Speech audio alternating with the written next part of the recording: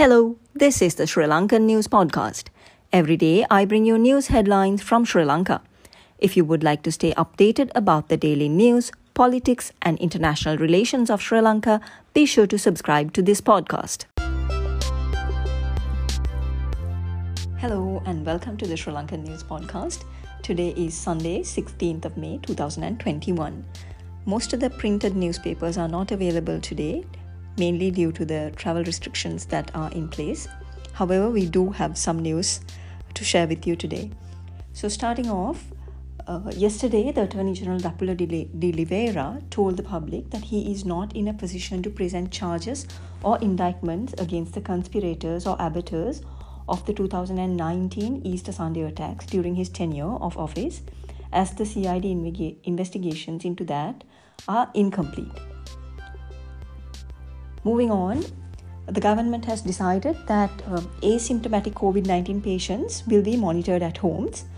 So, the Primary Healthcare Epidemics and COVID-19 Disease Control State Minister Dr. Sudashini Fernandopulle said that necessary arrangements have been made to monitor and treat asymptomatic COVID-19 patients at their homes from Monday, that is tomorrow. She also said that asymptomatic patients who tested positive for COVID-19 with the PCR test would be directed to their homes for treatment and would be monitored by health officials. However, she also said that steps would be taken to admit them to hospitals if they come up with severe complications. Yesterday, the country having witnessed 2,386 COVID-19 cases, the Kandy district recorded the highest number of positive cases, which were 338. In a message to the citizens in Colombo, the Mayor Rosi Senanayake yesterday also stated that the state procurement system had managed to source and procure an adequate stock of AstraZeneca vaccines for the second dose, which will be received within the next 2 weeks. She also said that the target is to vaccinate beyond 100,000 people who live within Colombo within the next 2 weeks. The Island newspaper, the Sunday Island, says that the National Building Research Organisation has issued Level 3 landside warnings for Galle, Matara and Kalutara districts. It also goes on to say that the Samagi Jana Balawegaya has called the Sri Lankan government to recall retired doctors and nurses to work, as the country's health services is in danger of being overrun with the raging third wave of the COVID-19 virus. Further, the main headline of the Sunday Island is also that also on the COVID-19 virus, and it says that with the imposition of travel restrictions, health officials battle to bring runaway COVID-19 under control. So, diving a little bit deeper into this particular story, it says that with travel restrictions in place to stem the alarming tide of the COVID-19 pandemic, health officials have expressed optimism of pinning down the transmission of the deadly virus to a manageable level if the public adhere to stipulated preventive guidelines. Further, another headline also says that the first dose of the Chinese-made Sinopharm COVID-19 vaccine will also be given to those over 60 years who have no pre-existing health conditions.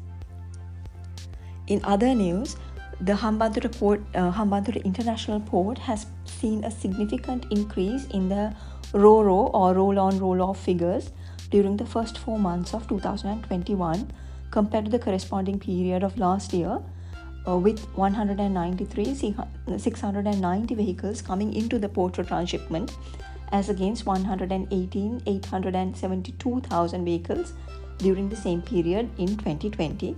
This is according to a news release issued by the Hambantota International Port. Moving on to the Sinhala newspapers, the main headline of Sunday Lanka Deepa is questioning whether there will be movement restrictions in the upcoming Vesak weekend as well. And according to sources from the government, it is expected that there will be some kind of restrictions that will be implemented during the Vesak holiday season as well. Further, the all-party leaders are expected to have a meeting with the Prime Minister prior to the Port City debate in Parliament next week. The Sunday Lankadeep also says that the government is in talks with America, UK and Indonesia to obtain some more AstraZeneca Covishield vaccinations, which the country is facing a shortage at the moment.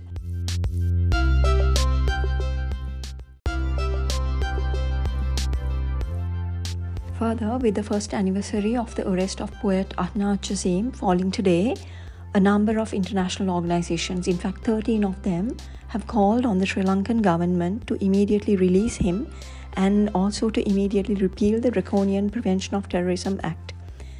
According to these organizations, Ahnaf has been accused of promoting extremist messages in his teaching and his Tamil book of poetry, which is called Namarasam. However, 12 months after his arrest, no evidence has been presented to substantiate the charges against him, and it is said that he is one of the hundreds of Muslims who have been arrested and detained without charges under the Prevention of Terrorism Act since the terrorist attacks in April 2019 in the context of rising Islamophobia and the suppression of free speech in Sri Lanka. Thank you for listening to this episode of the Lankan News Podcast. If you would like to stay updated about the daily news, politics, and international relations of Sri Lanka, be sure to subscribe to this podcast.